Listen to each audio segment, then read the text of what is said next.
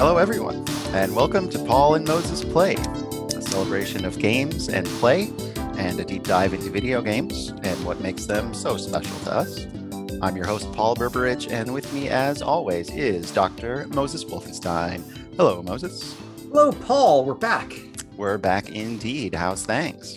Things pretty good. Things are good. You know, just I made my my goal with Apex to complete the event challenge and get that sweet shotgun skin.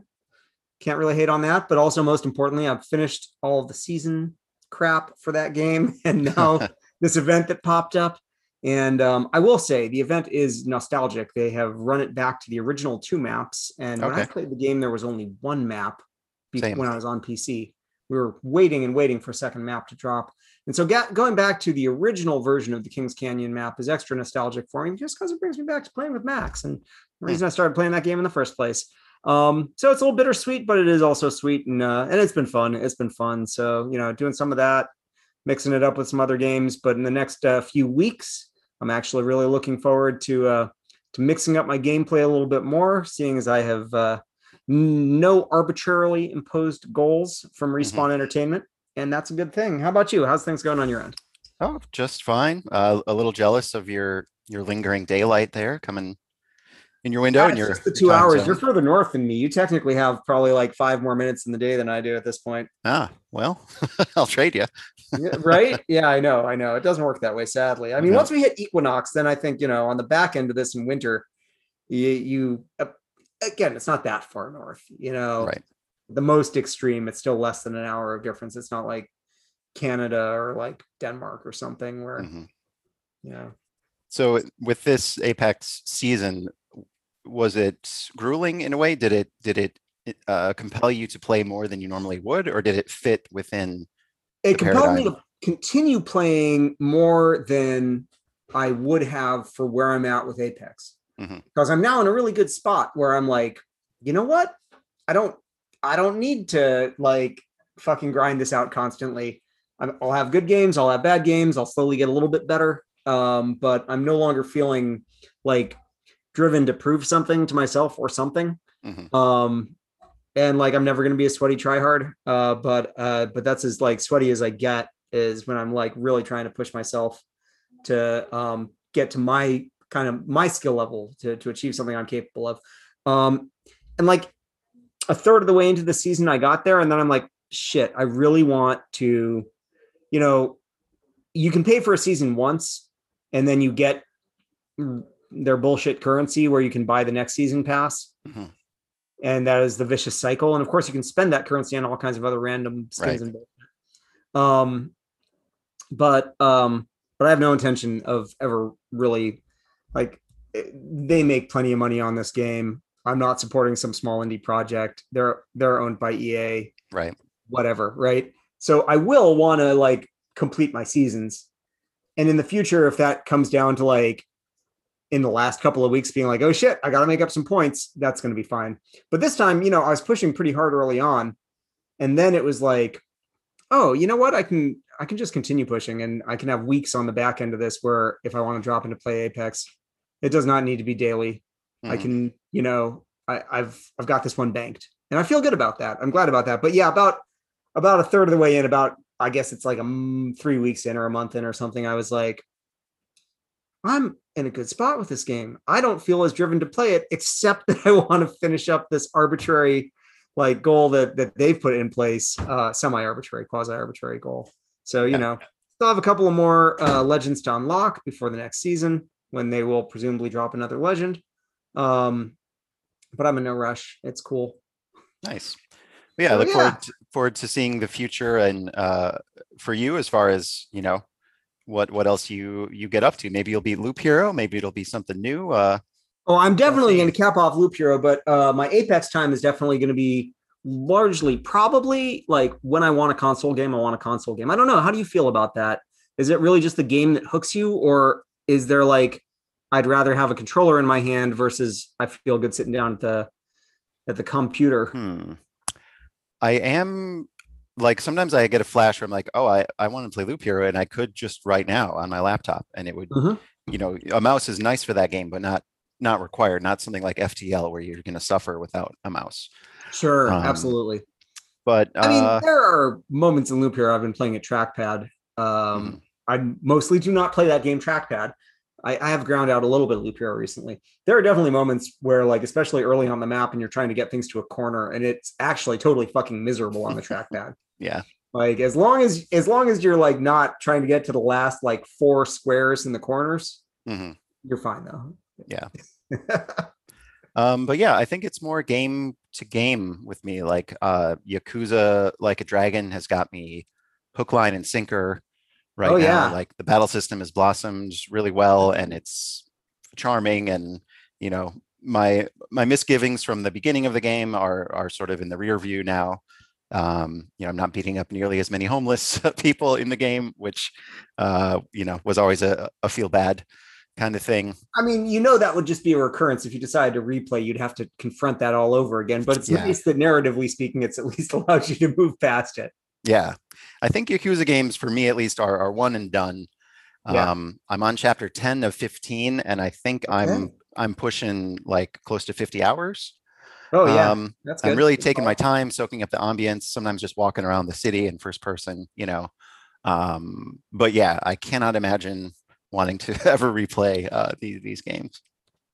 I mean, which will make an interesting question when eventually you get to putting them somewhere on a list. You know, indeed. It's as we've been progressively kind of bending, modifying, and in some instances breaking our own criteria from the outset of our rankings. You know, I'll be curious to see how that factors in. Yeah. Well, speaking of which, we have a fancy new theme music for the Game Ranks, which unfortunately you won't hear until this goes up, but trust me, it's apropos. I'm like, I love the question that's now in my mind is, are you going to cut this part of the conversation? I don't even know. Nope. It depends on how much we ramble today. Especially not since you just invoked it. Now I've got to leave it. Now it's all got to be in there. It's got to be in there. And now my mind is just running. Did the music already happen? I don't know. Oh shit. Is it happening right now? No, it's only 2 seconds long. And here we go. Welcome to Game Ranks. Moses, I believe you've got a 16th game for me today. I do. My 16th game is out of the freaking blue. It wasn't on my unranked list. But I was like reflecting on other games that are on my unranked list. And some of them are childhood favorites, games that I spent a lot of time playing as a kid. Most of my childhood gaming at home was, you know, on the computer. And we started, I believe, with a 2E. I think we had a borrowed 2C in the house, Apple 2E, Apple 2C. Very different Apple computers from the modern Apple computer. Not just because these were 5 1/4 floppy drives, because that was the technology of the day. I mean, that was just computers at that point. But also because Apple back then was like the most hackable, open, like the ethos of Apple was that you should have control and ownership of your machine.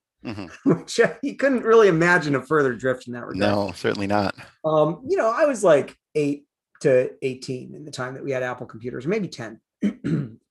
So eventually we got the computer that I probably did most of my childhood gaming on, which was the Apple IIgs. The 2GS was the crossover between Apple's Mac products and the Apple II series. And I've probably mentioned that previously on here. The 2GS was like known for being like, oh my God, this computer has amazing graphics. And indeed it did, compared to the computers that had come before it. What came out at like the same time or a similar time with the 2GS was the Amiga. Okay. And the Amiga had graphics that, like, for the most part, actually smoked any Apple computer. But then the original Mac came out around that time too, and eventually everything moved to Macs. But meanwhile, the 2GS was, you know, it had a 3.5 and a 5 1/4 drive that we could plug into it. So we had access to old ROMs on like the older Apple II stuff. But this was a new game at the time that I think I got it on 5 1/4 discs. It might have been on 3.5s, and it probably took several. You had to like swap discs out. This is a big difference between console playing and like playing a remotely comparable game. And I still haven't even mentioned the name of the game, which is I'm loving the build up because I'm not going to have as much to say about the game itself. But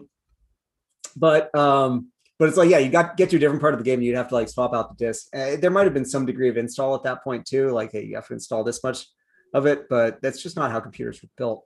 And honestly, I mean, if you think about it, it's also not how consoles were built, right? Like the Nintendo and the SNES, it wasn't like you were downloading some portion of it, or not downloading, copying some portion of that ROM onto your hardware so that it could run faster and run light. No, everything was running off of the media. Right. All of which is to build up to the game Thexter. Thexter. Okay. Thexter. And you're going, what the fuck's a Thexter? What the fuck is a Thexter? Is he a serial killer with a lisp? Oh, but that's pretty good. No, Thexter is like a robot. Okay. Who can transform into a fucking jet. Shit. Because that was the jam. This is totally like Transformers era, GoBots era. Yeah. And so this game was mind-blowing to me. It played a really crappy, like 8-bit version of the Moonlight Sonata when you were booting it up.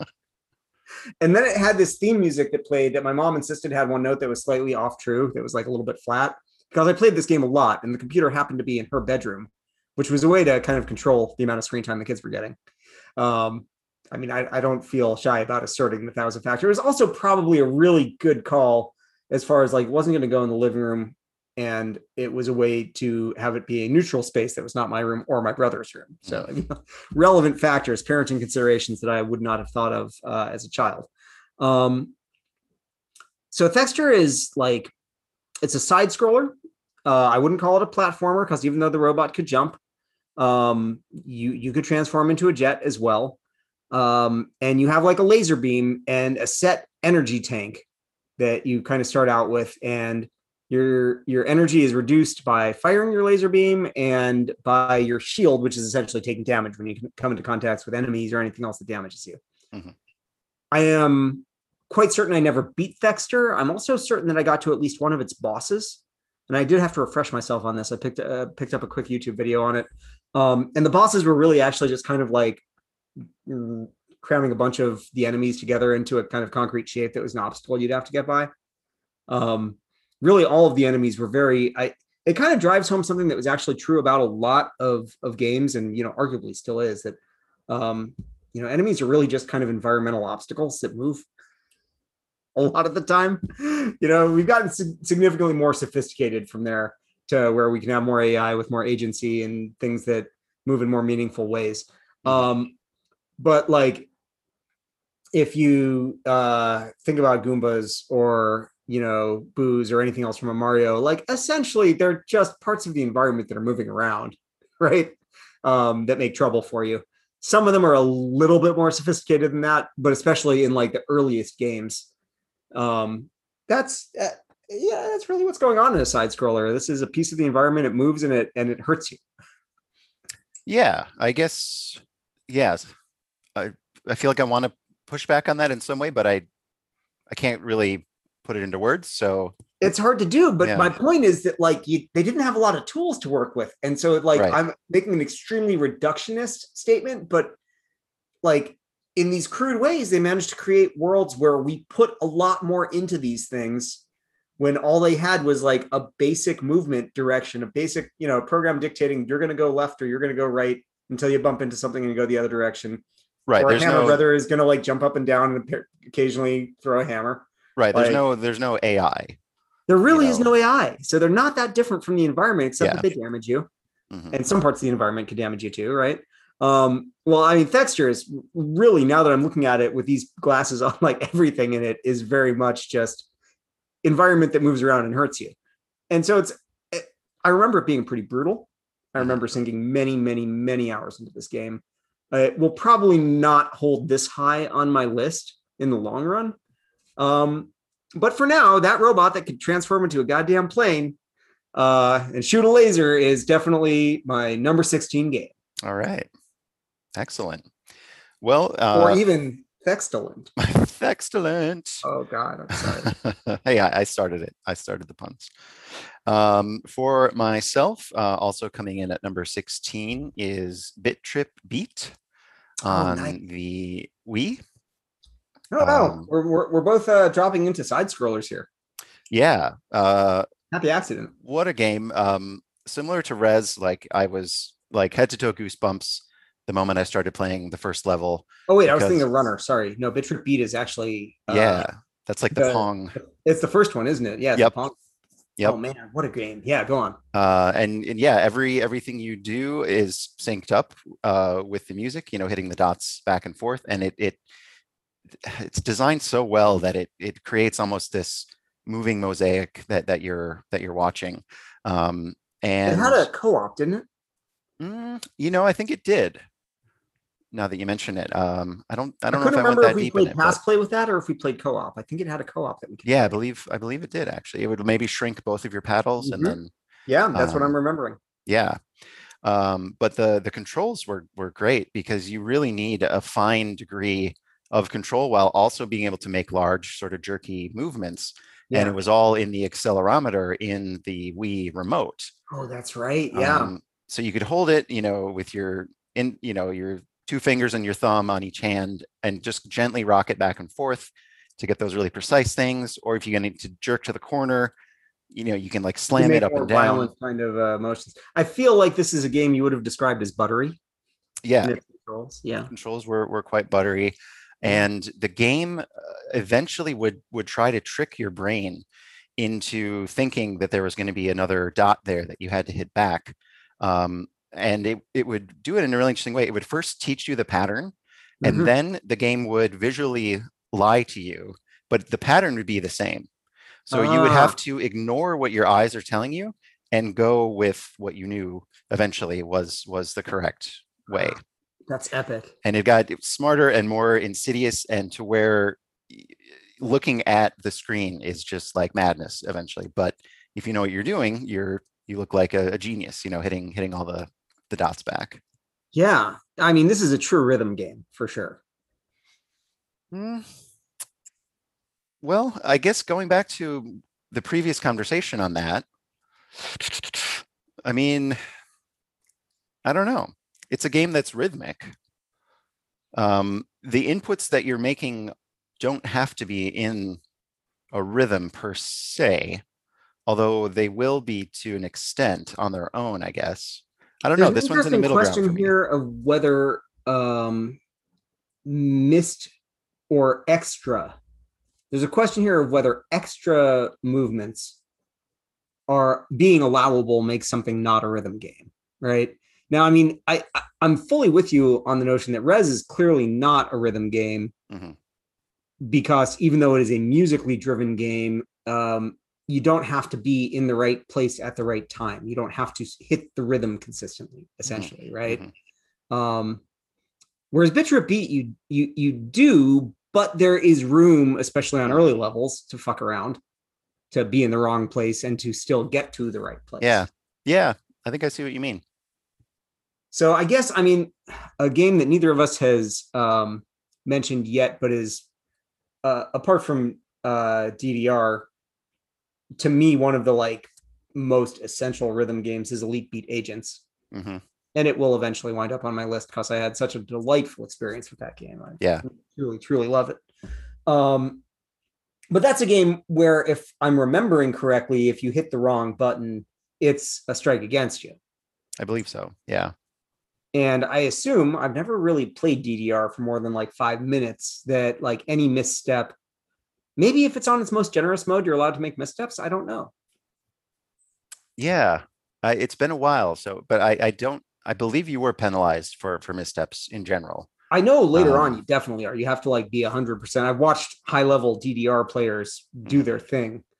And if I can get a hold of my colleague Chris Holden at some point, he'd be fun to have on the pod, especially if he still is doing gaming. I'd be a little surprised if he wasn't, but he was, geez, one of those people where you watch them do DDR and you're just like, I don't even know what I'm seeing.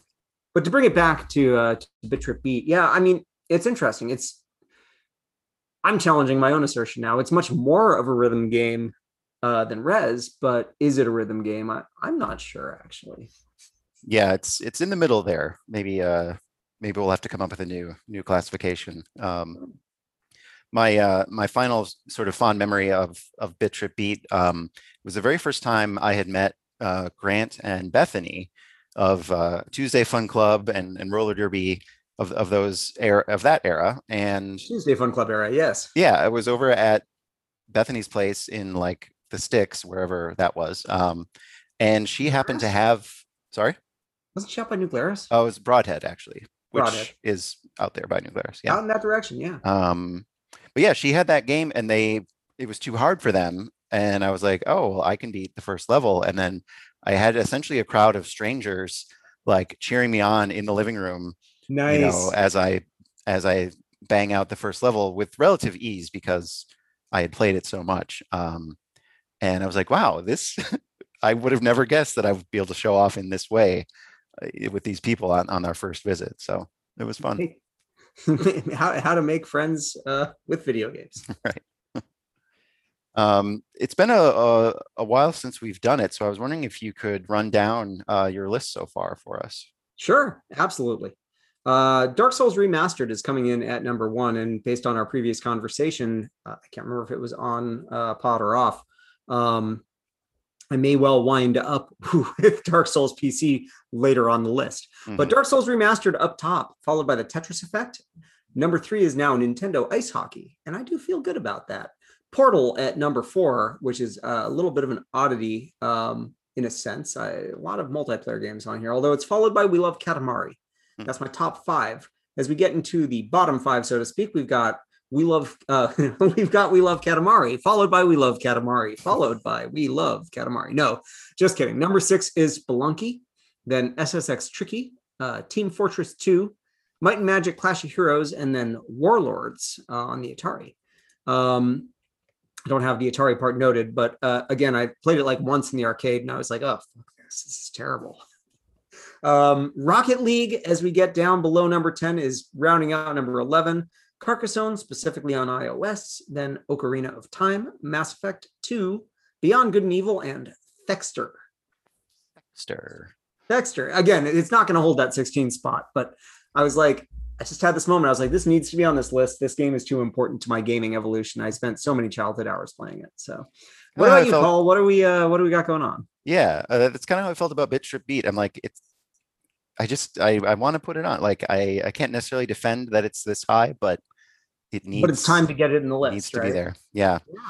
So for me, starting at number 16 and counting down, we have Bit Strip Beat, Animal Crossing, Rez, Super Mario World, Sonic the Hedgehog, Metal Gear Solid, Eco, Final Fantasy X, Super Mario All-Stars, Link's Awakening, Dark Souls, Super Mario Kart, Mario 64, then my top 3 of Final Fantasy IX, Ocarina of Time, and of course, Chrono Trigger. Absolutely. Yep. With that, we will press ahead into our next segment of the show, What I Love About. Moses, what do you got for me? Oh my God. This is not something I'd anticipated, but it's come up in the news in the last couple of days.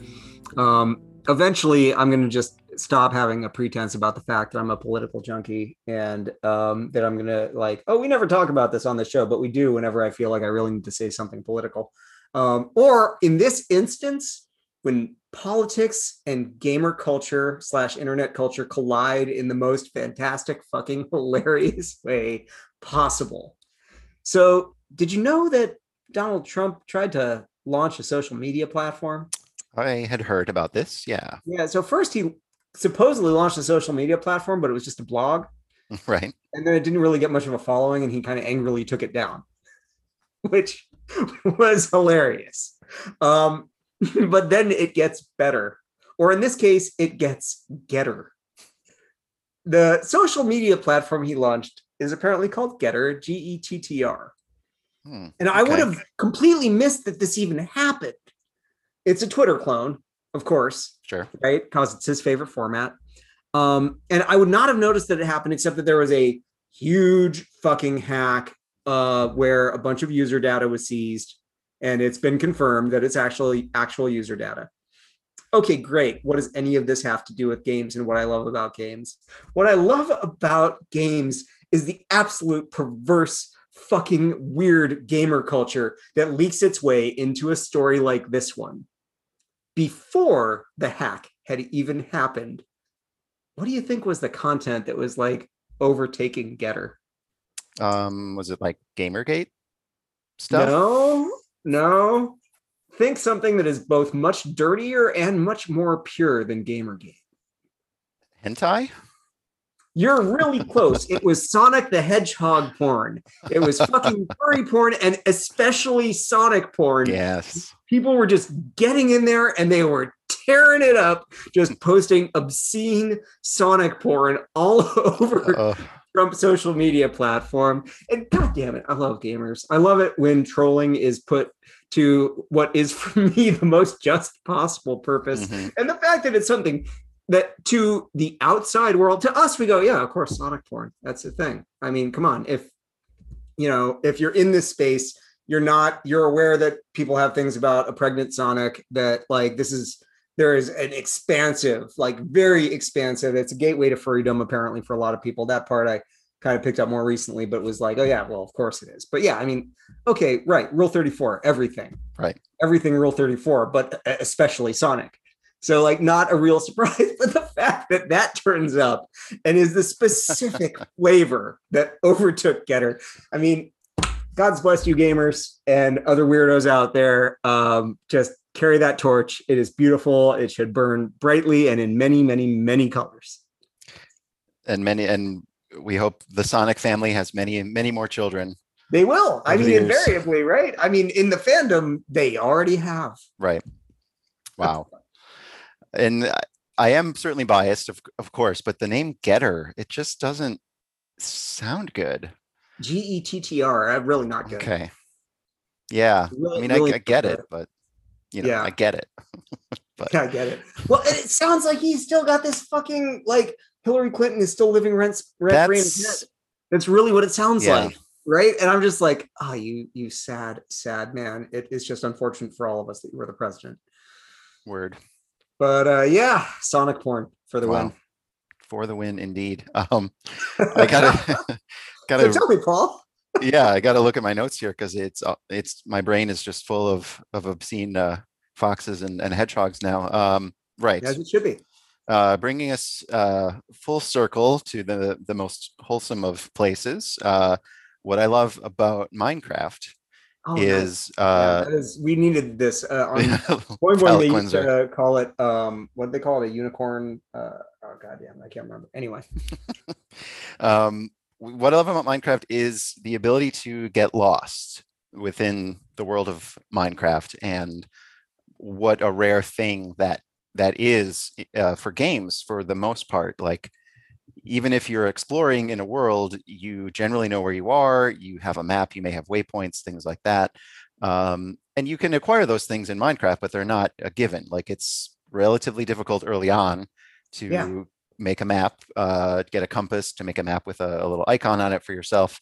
And I've had countless times where I went off on a little expedition, became lost from my main base, and maybe slept somewhere so that my respawn was not at the main base, and would wander for days, like in-game days, and also day after day in real life, logging in and just being homesick for the Minecraft home, and not feeling like you can really want to start over. And it's like, I just got to find my home. And then you'll see a torch in the distance and you'll get your hopes up. But it's like, no, I just came through here once and it's a torch. And I just happened to put that torch here. Yeah. This is not part of the path that I'd actually laid out. Yeah. And you'll be looking for landmarks, this rock face looks a certain way. And, I don't think I've ever been permanently lost. I think I've always found my way back. But that feeling of, you see your rows of torches, you see your house all of a sudden in the distance, and what a magical feeling. And it's a feeling that is powerful and uniquely video game-esque. Because video games are about navigating a world most of the time, if not virtually all the time. And it's I kind of wonder why more games don't give you that option to be truly lost. I suppose many players wouldn't ever want that, but there are all kinds of players who want all kinds of weird hardcore experiences. So why isn't there more becoming lost in a game? Sorry, got really off base with weird hardcore experiences. No, it's a good question. Like, especially given where we're at, Minecraft is, I'm like, how old is Minecraft? 13 years old or something? Yeah, thereabouts. Yeah. I mean, um, and there aren't that many games. So that kind of is a good point of reference for, I certainly there are previous games where one could get lost, although a lot of the time it might have been in a context where you shouldn't be getting lost. It wasn't the designer's intent. Like that's actually like a level design failure that you're getting lost rather than the intention of the game. Or like the lost part of it is really tightly designed as like this is a somewhat confusing level. Again, back to level design, right? Intended to be confusing up to a certain point, but that you should master it. You should get a hold of it. I mean, Lost Woods. You should figure out whether through your own process of tracking this stuff or through a friend, what the series of directions are that you need to go through to get out of the Lost Woods. But Minecraft is very different from all of that. It's organic. And that capability has been there for now more than a decade to design games that have more of that experience. And I am a little surprised in that context that there haven't been more games that have arrived at doing it in a way that feels internally consistent in the way that, like, I know the moment you started talking about it, I was like, oh no, I actually know that experience in Minecraft. You've played it more than I have, but that is not a foreign experience to me at all. And including that part of like, do I just give up on my original? I put a bunch of time into that. It's got a bunch of my resources there that are stowed there. And I mean, for me, this is earlier Minecraft days, although that's also what you were invoking. So the extent of a bunch of resources there has kind of gotten a little bit deeper since then. Right. But still, no, it's a really, it's definitely a special experience. I dig it. Yeah, right on.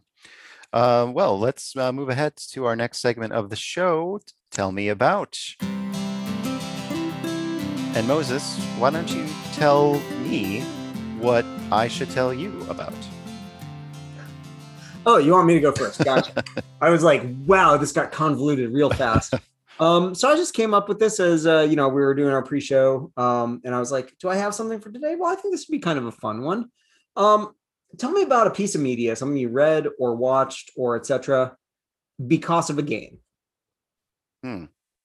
So, there's a game that you played, and for one reason or another, that led you to. And obviously, I'm sure there's more than one instance of this, but yeah, I am putting you on the spot, so you got to dredge up one instance of this. Right. That's a fascinating question. I've certainly aspired to that more than I have followed through. Like the Witcher novels come to mind because I do find that to be a fascinating world. Yeah. You didn't watch the show, eh? I watched the first episode, I think, and it seemed authentic. But I'm so picky when it comes to TV, and that one clearly didn't cut it for this question. So yeah.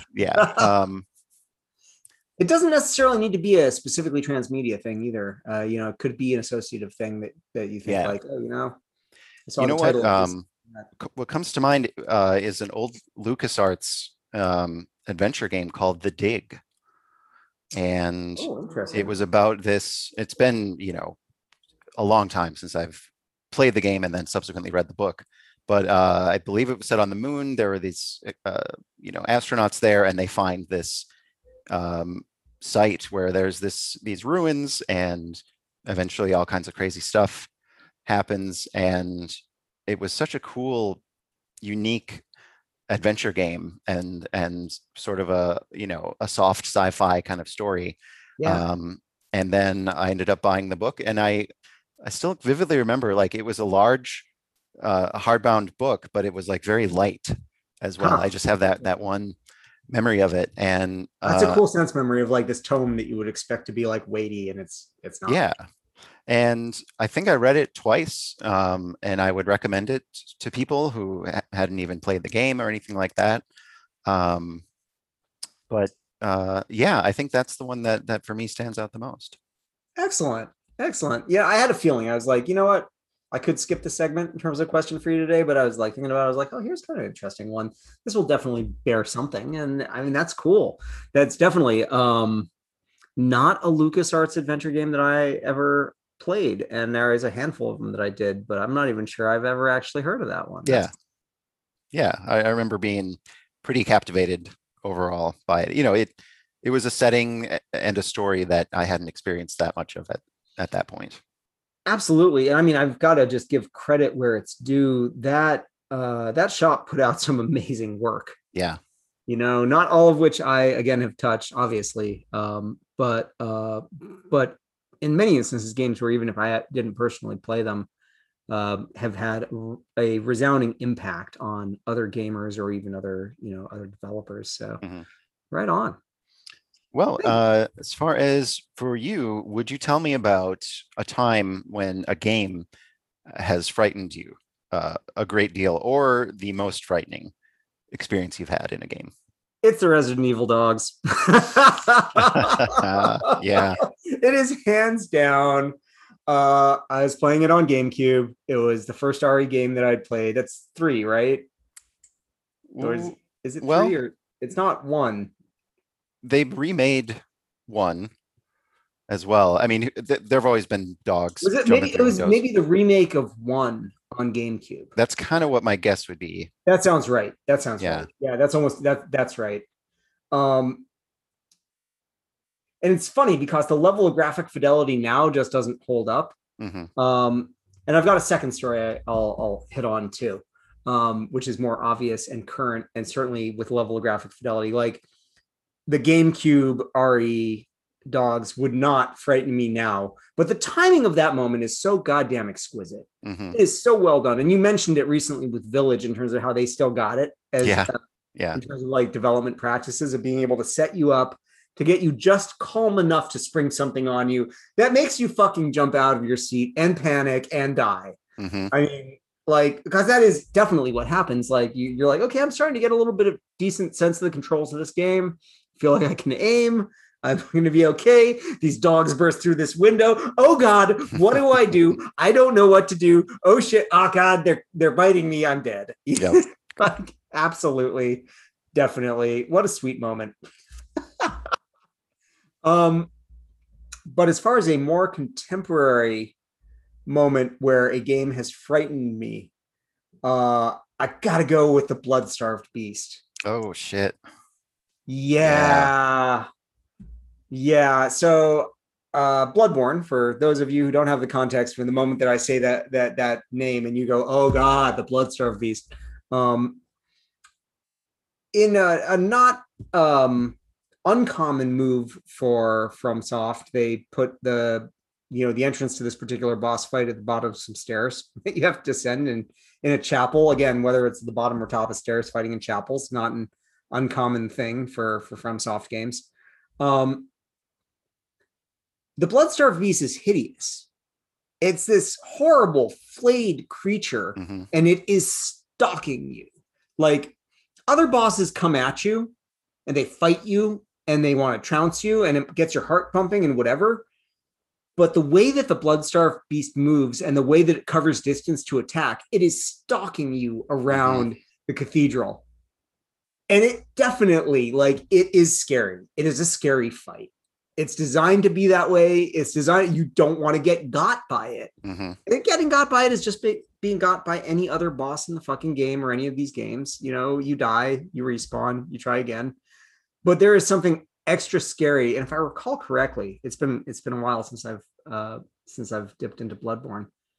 It makes a terrible noise too, I think. Yeah. I mean, again, not totally uncommon FromSoft things. There are things that make terrible noises, but it makes like some kind of horrible, kind of almost pained sound. So, that's my 2 for you're telling me about. Like, the Blood-Starved Beast is just truly, it's a terrifying boss. And like, again, the level of graphic fidelity does not hurt. The fact that you've like snuck down past these werewolves climbing on walls and all of that. And then you encounter this horrible, wretched, pained, evil creature. And it stalks you and eventually, and then it turns ravenous into like phase 2 or phase 3. Or whatever. Yeah. which is just a brutal, hard part of the fight. But at that point, you're in it. It's Right. like not so much scary anymore as by that part, once you've gotten past phase one of it. But I do feel like confronting it in phase one, getting over the fear of just how creepy it is like the first part to being able to get past phase one of that fight. So yeah.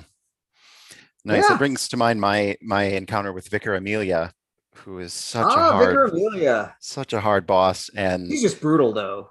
Like, yeah, very, very fucking brutal. But at the time, and I don't know how I thought the only option for volume control had to be within the software itself. And I was playing with headphones and I had them set too loud, but it was my only option. And it was too loud and it was late at night. And I'm just trying over and over. And I remember finally beating her and my pulse is just pounding and so stressed and like, and now I'm just hankering for some Bloodborne. I have not played that one as much as others, to be sure. Yeah. I mean, granted, that pulse pounding thing is one of the things I love about FromSoft games. Mm-hmm. Like, I really am delighted when a boss fight gets me to the point when my pulse is accelerated. It's a really good experience. It's at the very least, your fight or flight is engaged and it's a video game. Mm-hmm. And like they have a real knack for making it so intense. Yeah. So, Bloodstarved Beast. The Vicar Amelia wasn't as scary for me as the Bloodstarved Beast, but that was a brutal fight for sure. I hated her. And then she could heal. And I love to hate or hate to love like how she would heal. Like I remember she has, she's a giant beast and she has these big paws and she would like grasp them together and kneel. And then she would actually be vocalizing, but it was like this. Yeah. Speaking of scary sounds, that is actually genuinely pretty like. And then you see her health bar going, all the work of the past 5 minutes being undone. You're like, God damn it, Vicar Amelia. Yeah. Yeah. And, I don't remember if you or somebody else gave me the hint on that one, that fire, like, hey, a giant hairy boss. Because that was the only way to disrupt that cycle. I mean, I know there are like hard mode videos out there of somebody taking down Vicar Amelia without using fire, but fuck those people. Just a reminder, the rest of us suck. Right. It's leveling for me because a lot of other people who I think are good, they actually suck like me compared to those people. Well, good stuff, man. We'll go ahead and move along to our next segment on the show, which is Paul with your Blaseball update. Not a ton to go over this week. We are in the off season. I just thought I would mention the future of the league. So we've been in the expansion era for a number of months now, with teams E-density going up and consumer attacks happening. But it was announced that they will be coming back for one more season, and after that we'll be going into another siesta, which means a longer than 2-week break. But what's going to happen before the siesta, but after season 23 wraps, will be there's going to be a Legends versus the Vault sort of exhibition match. Okay. And Legends are currently players who have some amount of ego between 1 and 4. And you get ego by being named an MVP. Once you hit 5 ego, you become legendary and you get vaulted. Teams can then gift each other replicas of that player to use in the next season. So it's going to be these two teams, but one of the Legends is none other than Parker McMillian, who there's this ongoing story now in the library that we're slowly piecing together, where basically anytime Parker moves to a different team, he like incinerates a team, or a team gets vulnerable to be incinerated. But to make that not happen, he has this object, this item, which cannot be dropped or lost, which is it has containment on it, meaning that he cannot travel anywhere. Right. So great. Okay, there's no problem. Well, in this exhibition match, there are now players who have the trader mod, and there are also thieves guilds established in many of the stadiums. In fact, I believe all of the stadiums, because it's where did thieves guilds come from? Well, we voted. Well, you could add it as a renovation to your ballpark. Okay. And then we have a rule called ratification, where I believe if 18 teams build something, then the entire league gets it as well. Okay. And that's what's happened with Thieves Guilds. So now I think what they're setting up is the possibility of Parker's item being stolen and him then being able to roam once more and perhaps destroying the league, destroying parts of the league. Or maybe it won't happen at all. It's hard to say, but some truly exciting moments to look forward to in the next season. The only other thing I'll mention is there are still new teams being uncovered. Well, old teams that are long gone, and one of my favorite new teams is the Mallorca Whales, which is a lovely little pun there. Brilliant. Yeah, in our theme of punnery this evening, it definitely lands. Right. Let me look up. There was one more. Okay. They're not incinerated, so I don't see them here. But it was another great pun. So yeah, that's pretty much it for the Blaseball update. I think in a couple of weeks, definitely look forward to jumping in with you. And it seems like the opportune time, especially before going on to that big siesta. Yeah, absolutely. All right. With that, we'll move into our final feature of the show. It's Make My Game. Coming this week from Bad Deer Games, Android Pogo Machine. Ooh, now that's an enticing name. Android Pogo Machine. Bad Deer. From Bad Deer. Deer Games. Bad Deer Games. Okay. Android Pogo Machine. Man, that's pretty far out. Yeah. It's like the opposite of the problem that we've often had with this particular activity. Where it's like, okay, that's too fucking obvious. This is obviously a platformer with a giant knife. But Android Pogo Machine. So a pogo, is a stick that jumps from thing to thing. I want this to be about manufacturing. Okay. Yeah. Instead of like, sure, we could take the easy route here. And I mean, granted, we've gone in both of these directions previously. We could take the easy route and be like, well, it's an Android on a pogo stick, Sure. I mean, that could be, that'd probably be a pretty fun platform or whatever. But I like the idea that you're trying to run some kind of a business or factory that involves manufacturing these highly intelligent robots that hop around. Their purpose is to be perfect pogo jumpers. Yeah. So is it a like a physics driven? I'm not sure if you've played like Sumotori Dreams or anything like that, but where you need to Sumotori Dreams. Yeah. So a thought I had, what if it's pogos that are for androids? Yeah, okay. The androids are not the pogos. That's good. That's important. It could be, but yeah. That's like a meta level where it's a pogoing android that you need to make a pogo stick for the one that already has it built into itself. Sure. Right.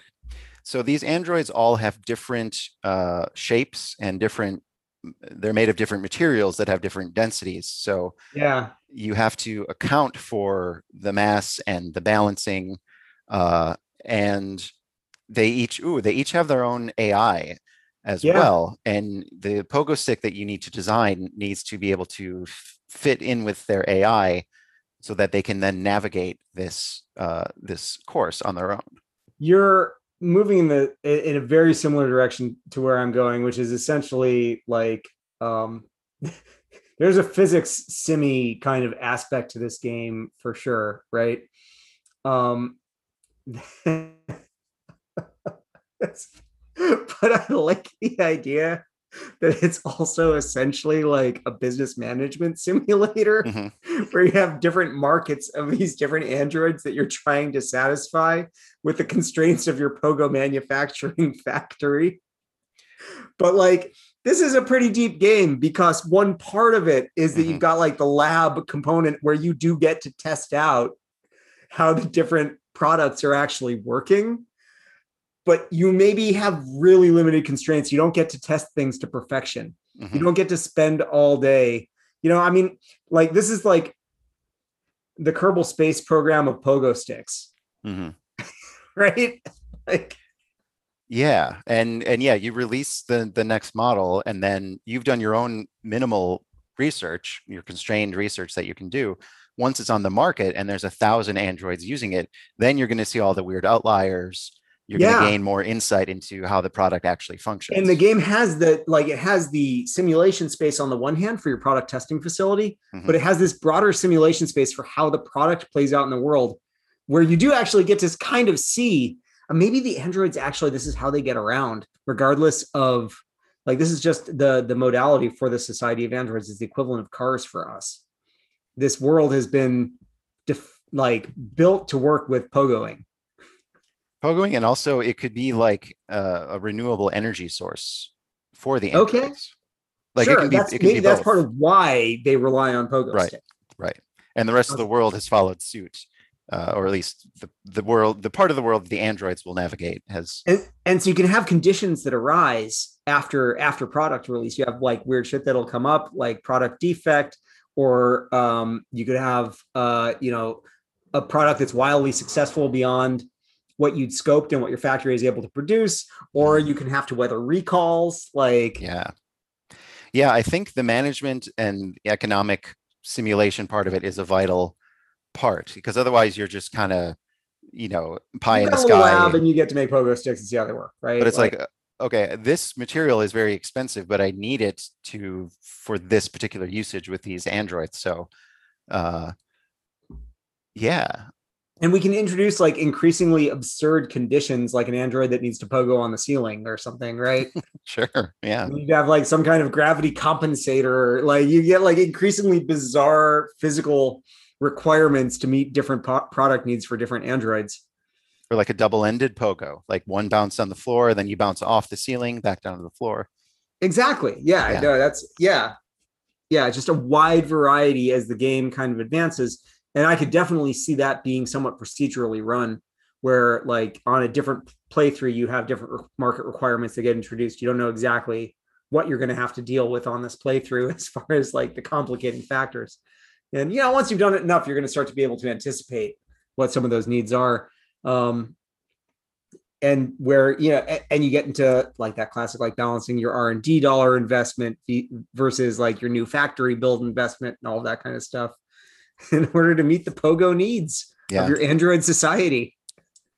I like it. I think, I don't know what else I would add. I was really intimidated by it at the beginning, and it took us a minute, but I think we cracked it. Once we hit our stride, it's like going places. It's going places with a springy sound. Right. Well, speaking of going places, it is just about time for you and I to head out back into the wide world out there and say goodbye. So as always, Moses, thanks for being here with me tonight. As always, thanks for hosting, Paul. My pleasure. And for everyone out there, thank you for listening to this week's episode of Paul and Moses Play. If you have a question, a comment, or suggestion, feel free to email us at paulandmosesplay@gmail.com. We'll see you next week. And until then, never stop playing.